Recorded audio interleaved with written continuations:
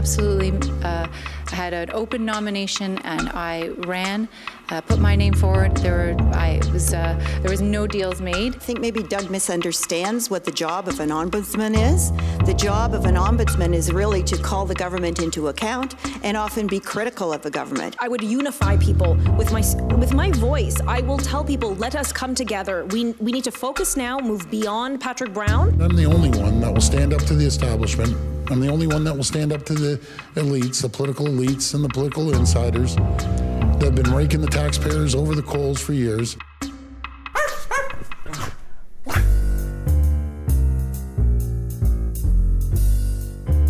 Snakes and Ladders. I'm Arlene Bynum. I'm Jamie Ellerton. This is Buy a Dog Podcast. They have to turn on themselves before they turn on Kathleen Wynne, and we certainly saw that, Jamie, with the ghost just hanging around of Patrick Brown. There were moments there where you just saw the rawness of all the topics that have been raised about this party. Indeed, the gloves definitely came off last night. This was not a more sedate affair at TVO's The Agenda. I think we should come right out in the beginning and state where we stand. I really believe it was Christine Elliott's night. She was attacked, and she defended herself quite well. Really a turning point in the debate when Doug Ford, friend of that family for so long, we all know it, and we're watching him knowing probably in his stomach and his heart it's hard to do. But hey, this is politics. Turning to Christine Elliott and asking her why she took that job. Of course, she was completely prepared for it. But she is certainly seen as the favorite, and Doug Ford was leading in a poll, although maybe a little bit of a dubious poll. But I think we saw her as very, very strong and the one that's ready to lead. What did you text me last night and said? Candidates and one leader. Indeed, my kind of takeaway from that, there was one premier in waiting there and three candidates. I think one of the things that worked well for Christine as a tactic is she clearly has command and knows the issues in the files and how to get her message across. But she was at her best when she was deflecting those trying to attack her. And it wasn't by running from it. It was actually addressing them head on and challenging them on the substance of their critiques. She looked at ease and she kind of swiveled back and forth between delivering her message and thwarting off attacks while at the same time getting her own jabs in on the others. I thought the others were a little less sure of themselves. Doug, when he's listing off his one-line zingers, it was kind of what you'd expect. But when he had to kind of go further and react to what was going on in the room, he seemed unsure of himself and unsure of what he wanted to say. And I think that will leave an impression on Ontario PC voters. Tanya Granick-Allen, she's a polished performer. I mean, there's moments when you're watching her when we were beginning, and you're going, wow, this is her night. And then you got to be reminded she is dragging the party over. She's the Bernie Sanders to Hillary Clinton here, taking the party not to the left, but taking the party over to the right. That's why she's there. And she seemed to be directing it a couple of times. She was controlling it, and then they'd have to fight to get back. But here's where I think I totally agree with you. I think Christine handled it when she said, I will rip those windmills out of the ground. Sounds really great. She delivered it with panache and authority. And then Christine said, hang on, Sloopy. It's not that easy. They can't be just pulled out. There's a process here. So I think Christine's message was, I'm the one who knows how it really works. And I think it really resonated. Yeah, I think Tanya definitely did the job that she probably sought to do coming into this leadership race. I don't think people would think she was looking at genuinely being in this to win it. She's a bit of a one-issue candidate on the sex ed stuff, and has definitely wrapped herself in the flag of grassroots grievances. And those, I think, are issues that the party is going to have to continue to address. You saw Caroline Mulroney's campaign this week, and Caroline herself put out a 5-point plan in terms of how they would manage the nitty-gritty of the party and improve processes there. So in that effect, she's having the intended effect on this race. But if you look at kind of just the way she comes across with some of her outbursts and the kind of like almost like underlying anger as she tries to make her point, I think it's off-putting to definitely voters at large, and it's just a one-issue horse in this race. Here's the thing that I was thinking when I was watching it, Jamie. When we know, of course, leadership rates, they get nasty. But it's pretty unusual from within a party during a leadership race to debate corruption. It kept coming up through the whole night. I mean, what unusual times we are within the party saying we have to get rid of the corruption, using that C word. Where are we here in politics? And it's really hard to remind yourself this party is still leading in the polls, even with that internal debate. Yeah, the party issue, and Tony Granick-Allen kept calling it political crimes, is going to be something the party has to deal with, I think, head on coming out of this leadership race when the leader is elected and announced on March 10th. The ghost of Patrick Brown loomed heavily in this debate. Yeah. Of course, all candidates are still looking for the support of his past supporters on the ballot going forward.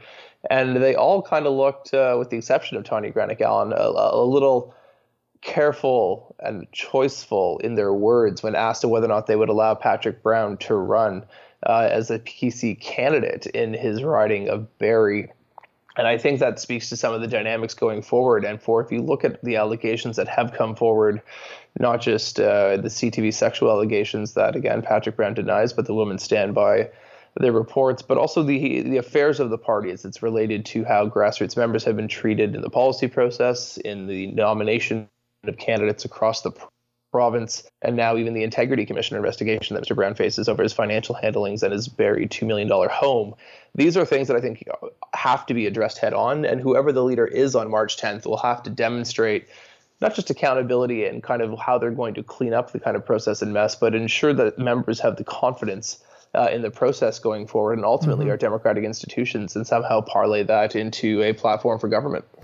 Yeah, they do, and it's a big problem. It is. It's because they're ongoing, and you can see why they're very careful, because they don't know which way it's going to go. I was thinking all that when I was watching the debate, but here we are. We're in crazy times here in the province of Ontario.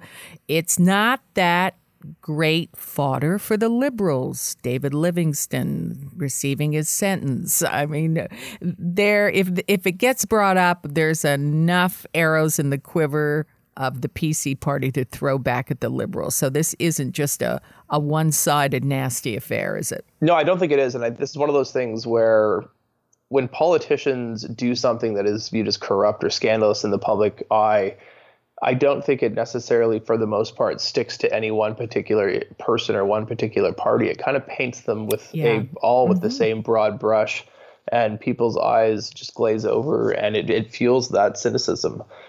We've heard Jen Gerson, of course, well-known reporter in the country, calls it shitstorming. When you just throw so much crap at the wall to see what sticks, it kind of bombards people who don't follow the day-to-day minutia of all of this, probably the same way that we in the media and communications and political circles do. For the debate itself last night, Arlene, I want to ask you, we kind of poked at Doug in this, and he definitely didn't have a great night. But when did you think Doug was at his strongest last night? I thought he was at his strongest when he started talking about, his cap and trade line was good, and he was talking about building the party. He's got those lines. I don't know, as a bit, I know Doug has those lines, but, I followed intensely the mayoralty race in the city of Toronto, and it sounded very much, if I didn't know his brother was not on that stage, it was really hard, if you closed your eyes, not to imagine Rob Ford. He invented Stop the Gravy Train only for a provincial election.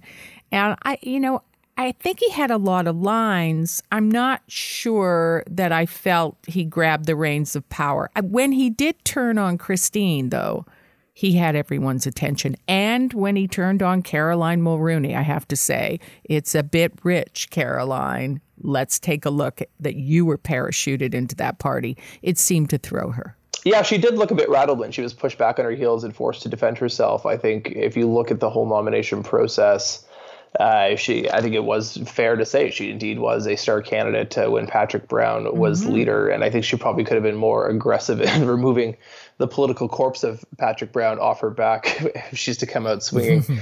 I think one of the things Caroline's going to continue to have to do is just to continue to connect with members. She was an unknown commodity coming into this race, with the exception of her last name as a result of her father having been prime minister.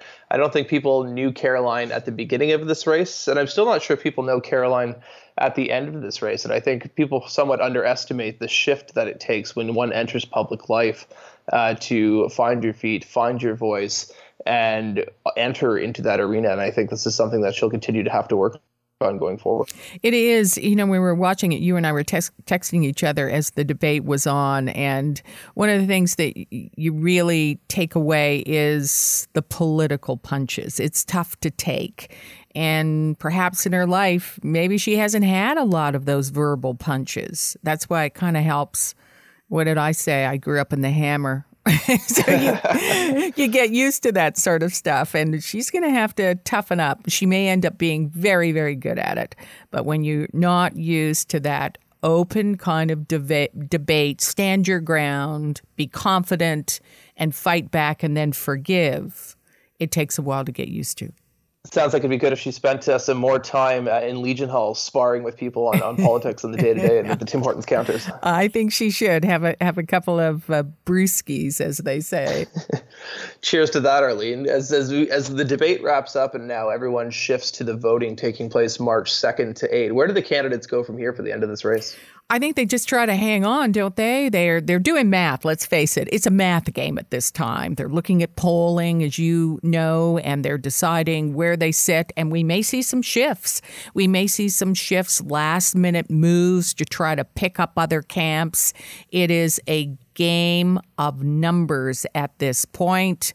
And I just want to end to finally saying, when I saw them all on the stage, if they do oust Kathleen Wynne, I did see some good fresh blood out there. There was a lot to like. We need a premier. The province needs new direction. Can Kathleen Wynne beat this party? And then there's the fresh blood. And I think there was a lot to like about the future of the PCs there. Ending on a high. I'm Jamie Ellerton. Positive Arlene. I'm Arlene Bynon. This has been Buy a Dog Podcast. And of course, if you want a friend in politics, buy a dog. So if you found us so far, you've been on SoundCloud, but if you want to subscribe, the Buy a Dog Podcast is now in the Google Play Store. It's on iTunes and in all the other major podcast directories. You can, of course, follow us on Twitter at Buy a Dog Podcast and on Facebook, facebook.com/Buy a Dog Podcast.